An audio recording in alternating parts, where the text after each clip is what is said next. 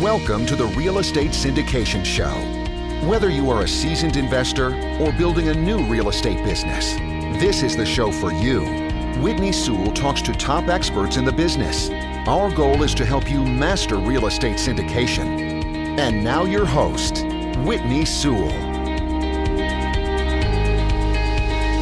This is your daily real estate syndication show. I'm your host, Whitney Sewell. Today our guest is Meg Epstein. Thanks for being on the show, Meg. Thank you. Thanks for having me. I haven't had too many guests that are able to record a show from a boat, so I'm happy to have you on, and thank you for your effort to make it happen, even though you all are enjoying the water. Yeah, we're in quarantine. That's one way to do it. That's awesome. A little about Meg before we get started. She founded CA South in 2015 with the idea of bringing to Nashville her sense of design and style of building honed from her days in construction, California. The CA South raised its first dedicated commingled fund in early 2019. The firm expanded beyond residential condos to include industrial and office projects. She has been involved in the development of construction of over 260,000 square feet of residential and commercial real estate, representing over $150 million worth to date. She is a licensed residential general contractor, CCIM candidate, and licensed real estate agent. Meg, you've got all the certifications, that's for sure, and lots of experience to go along with it, but give us a little more about who you are and let's dive in. Sure. Yeah, I definitely came into real estate development and fund management the opposite way. I didn't come from, I wasn't an analyst in New York or something, and I started on job sites out of college and really learned construction and building and slowly worked my way up. When I moved to Nashville, I just knew I had to do commercial real estate, and there were so many gaps in the market and undersupplied aspects. That's when I started my company about 5 years ago now, and really dedicated to changing the built environment in Nashville, really doing great, interesting projects that appeal to more modern tastes and things like that. Try to build something better than every project that goes up out there. Yeah. Wow. So no doubt that building a business like that doesn't come easy, right? I mean, it doesn't come just overnight. No doubt about it. You've worked very hard. But tell me, let's go in a little bit to starting your own business. And I think, too, you could speak to the women that are listening. Unfortunately, I don't get too many women guests, so I'm thankful to have you on. Maybe you can speak to them and just starting your business, because you don't meet too many women contractors either. And so I'm just grateful for your time and being willing to just share your success and expertise. But can you just share with them a little bit about just getting started? And in that time, you said you slowly worked your way up. What was some of the things that helped you to build that success? Sure. So I guess it wouldn't be slow relatively, right? Because I'm not very old yet and I have quite a bit under management. But I basically started by doing a house flip, and I did it with a developer. He'd done other house flips, and I just basically found a mentor.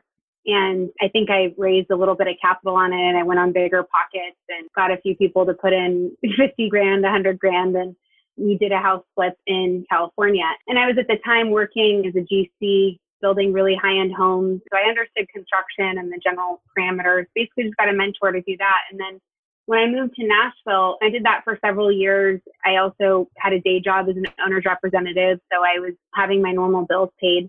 And then when I moved to Nashville, I saw the opportunity to do commercial, and it just helps not being in California where it's so competitive and expensive and people are just so friendly in Nashville. And I just found my first project by running along the river. And I thought, gosh, why is no one building anything on the river in Nashville? Waterfront's a big deal in many other cities, Chicago and San Francisco, everywhere I'd come from. And I thought, why is there nothing on the river? And I was on a bike ride and I saw the sign and it said residential condo building for sale by owner. And I called him, and the long story short is that he was a developer and he needed $1 million, and I partnered with him, became 50-50 partners, and he kind of walked me through the whole process. And I went out and raised the capital from whoever I could find, bigger pockets, everywhere. I was like, yeah, I can give you $1 million. I had no idea where I was going to get it, but I just figured it out. Wow. So you called a for sale by owner sign and ultimately partnered with that developer. Right. And he was an older guy. He was also from Los Angeles, but he had moved to Nashville.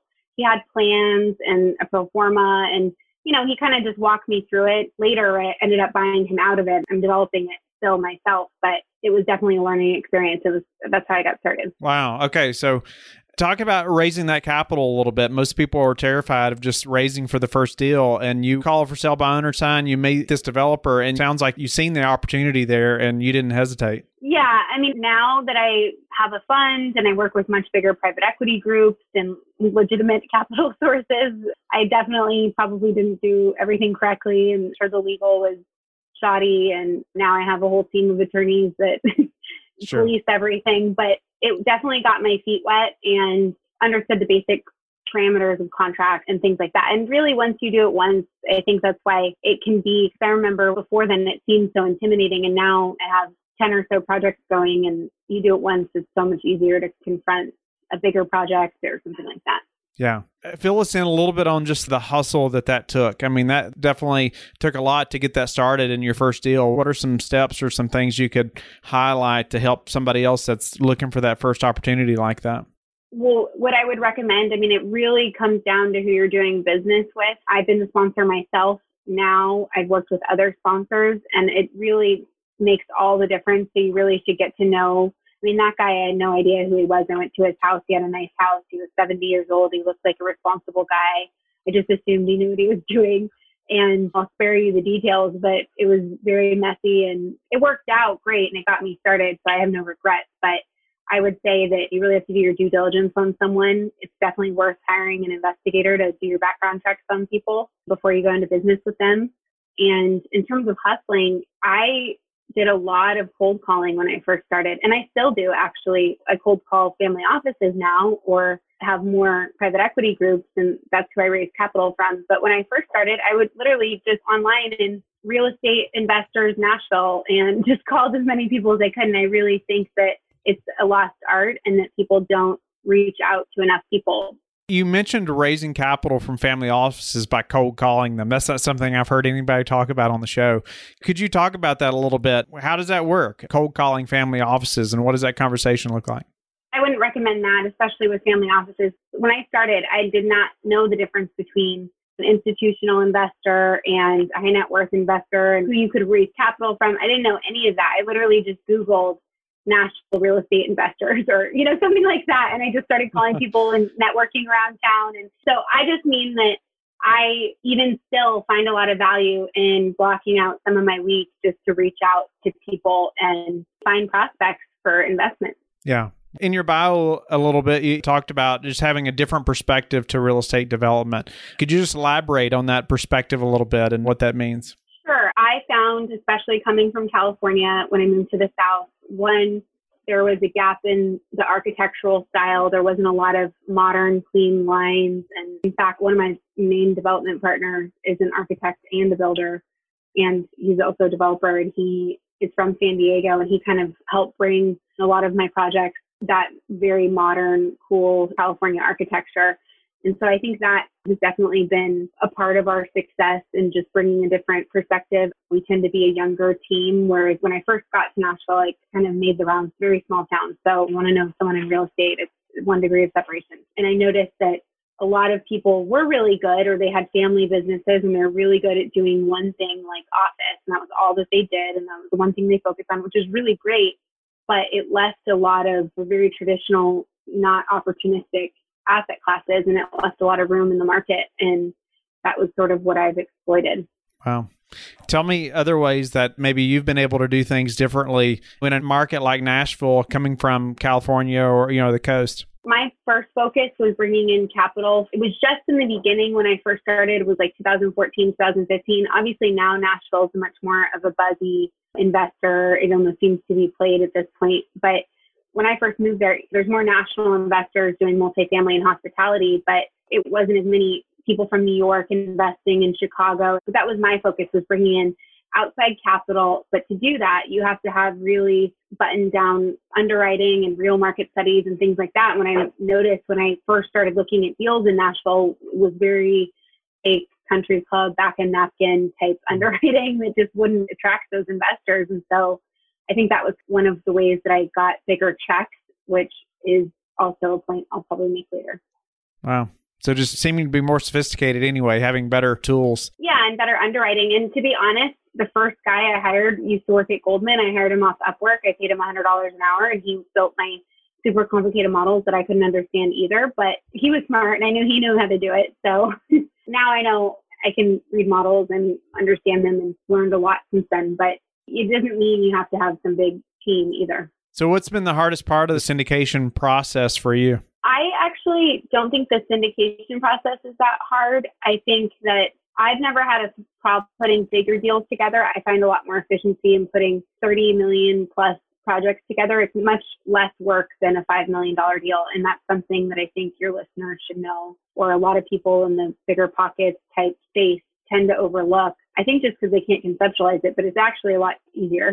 Well, I'm not afraid of someone taking my big secret because no one really listens when I say that. That's been something, really having the discipline to stick to the niche of your size deal that you do best at. And mine is 30 to 60 million. And I opened my own private equity fund last year. And I really think at least this current situation, what's happening with the pandemic and everything, could change this, where people might want to be more diversified, but it's a lot easier to raise capital from family offices and private equity into direct projects right now, as opposed to a fund.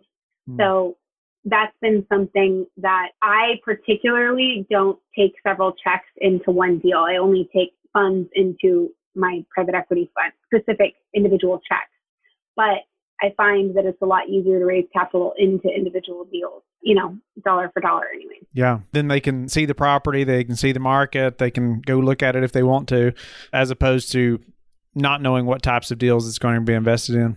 Yeah. For me, I'm partnering with a private equity group or using the fund I set up, or they have pluses and minuses, and I really don't mind either. So it's kind of the path of least resistance to do individual. Sure. A lot of times I'll ask, how do people prepare for a potential downturn? But now, since we're kind of in the middle of one potentially, how were you prepared for this kind of downturn? Surprisingly, I don't want to say I planned for it or I was thinking with it, but I was very lucky because I set up a credit facility debt fund for my own projects, not to operate as a debt fund, but just for my own credit facility, essentially. And that was one thing that really helped me in getting my projects out of the ground. So I started when doing condos, and they're horribly undersupplied in Nashville or in other southeastern cities because they're a lot harder to finance than multifamily. You have to do pre-sales, and I didn't want to do luxury condos. I wanted to be selling to people for $350,000 price point. Those people aren't buying condos 2 years in advance. And so I built relationships with different funding sources that didn't require pre-sales. And that's been one of my very successful actions in selling out some of my projects. One project, we're 80% sold when we opened it. We didn't have to sell 30 or 40% of it before we broke ground. Well, I set up my own credit facility to be able to fund my projects through credit market freezes, or right now, I don't think a lot of banks are lending. I just closed 2 very large construction loans in the last 2 weeks, and we're well underway. So that was one way I prepared. That basically gives you control of the whole capital stack, which always helps. I have amazing partners that have been through this themselves, and I have an incredible board that is several generations older than me that has been mentoring me and kind of giving me their advice with what they've seen. But it's the basic stuff, which is don't over leverage.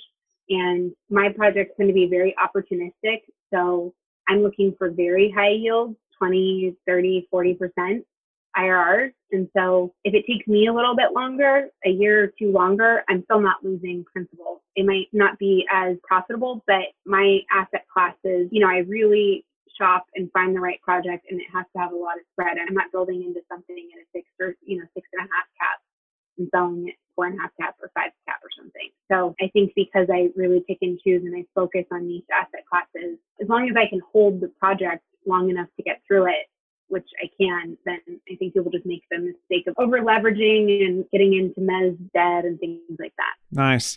It seems like a common theme that I've heard you talk about was really the experts you've surrounded yourself from the very beginning, whether it was the for sale by owner, the guy that's been doing it a long time, to the guy from Goldman Sachs, to now the board that you're talking about. Sounds like you're good at finding people that are really good at these things. Surrounding yourself with experts seems so important to anybody that's had so much success in real estate. But what's a way that you've recently improved your business that we could apply to ours? The board is a new development, and I think that a lot of people don't do that enough. I basically reached out on LinkedIn to people that aren't like, oh, I want my company to be like that. One guy's had 8 funds. He lives in New York.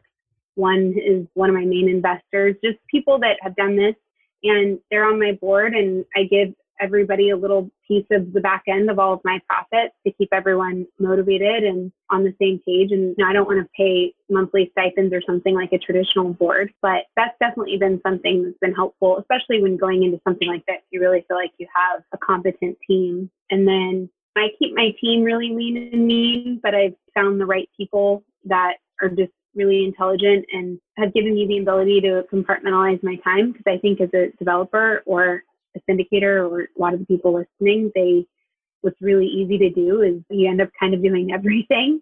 And I would say that in order to scale, I'd rather be doing 8 or 9 projects at once than doing one project by myself and have that diversity in case different things go wrong in different asset classes.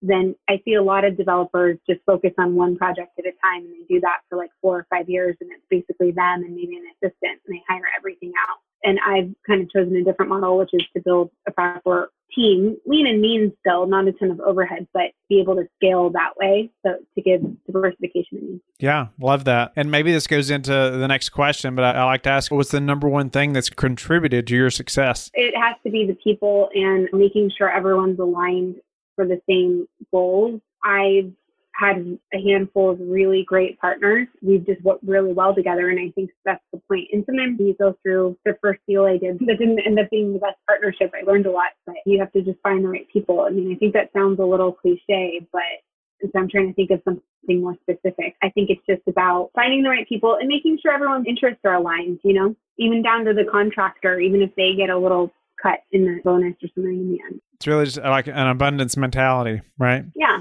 Wow. Well, Meg, I'm very grateful for your time. Unfortunately, we're out of time, but tell the listeners how you like to give back. I've noticed that there's a lot. So Nashville's very pro-development, which is really great because I'm a developer, but I also think it's really important to shape parks and recreation and the greenways. So I'm very involved in the community in that way. I'm also part of a women's entrepreneur group that basically helps women scale their companies and get to more employees. So I do a lot of mentoring through that. I'm always trying to help women in real estate and commercial real estate or just entrepreneurship, because especially in different various parts of the country, you tend to be misconceived. Yeah. Wow. Well, how can people get in touch with you and learn more about you? My website is casouthdevelopment.com, and there's a contact email on there, assistant@casouthdevelopment.com, and that'll get routed to me. Don't go yet. Thank you for listening to today's episode. I would love it if you would go to iTunes right now and leave a rating and written review. I want to hear your feedback. It makes a big difference in getting the podcast out there. You can also go to the Real Estate Syndication Show on Facebook so you can connect with me, and we can also receive feedback and your questions there that you want me to answer on the show. Subscribe too so you can get the latest episodes. Lastly, I want to keep you updated. So head over to lifebridgecapital.com and sign up for the newsletter. If you're interested in partnering with me, sign up on the Contact Us page so you can talk to me directly. Have a blessed day, and I will talk to you tomorrow. Thank you for listening to the Real Estate Syndication Show, brought to you by LifeBridge Capital. LifeBridge Capital works with investors nationwide to invest in real estate, while also donating 50% of its profits to assist parents who are committing to adoption. LifeBridge Capital, making a difference, one investor and one child at a time. Connect online at www.lifebridgecapital.com for free material and videos to further your success.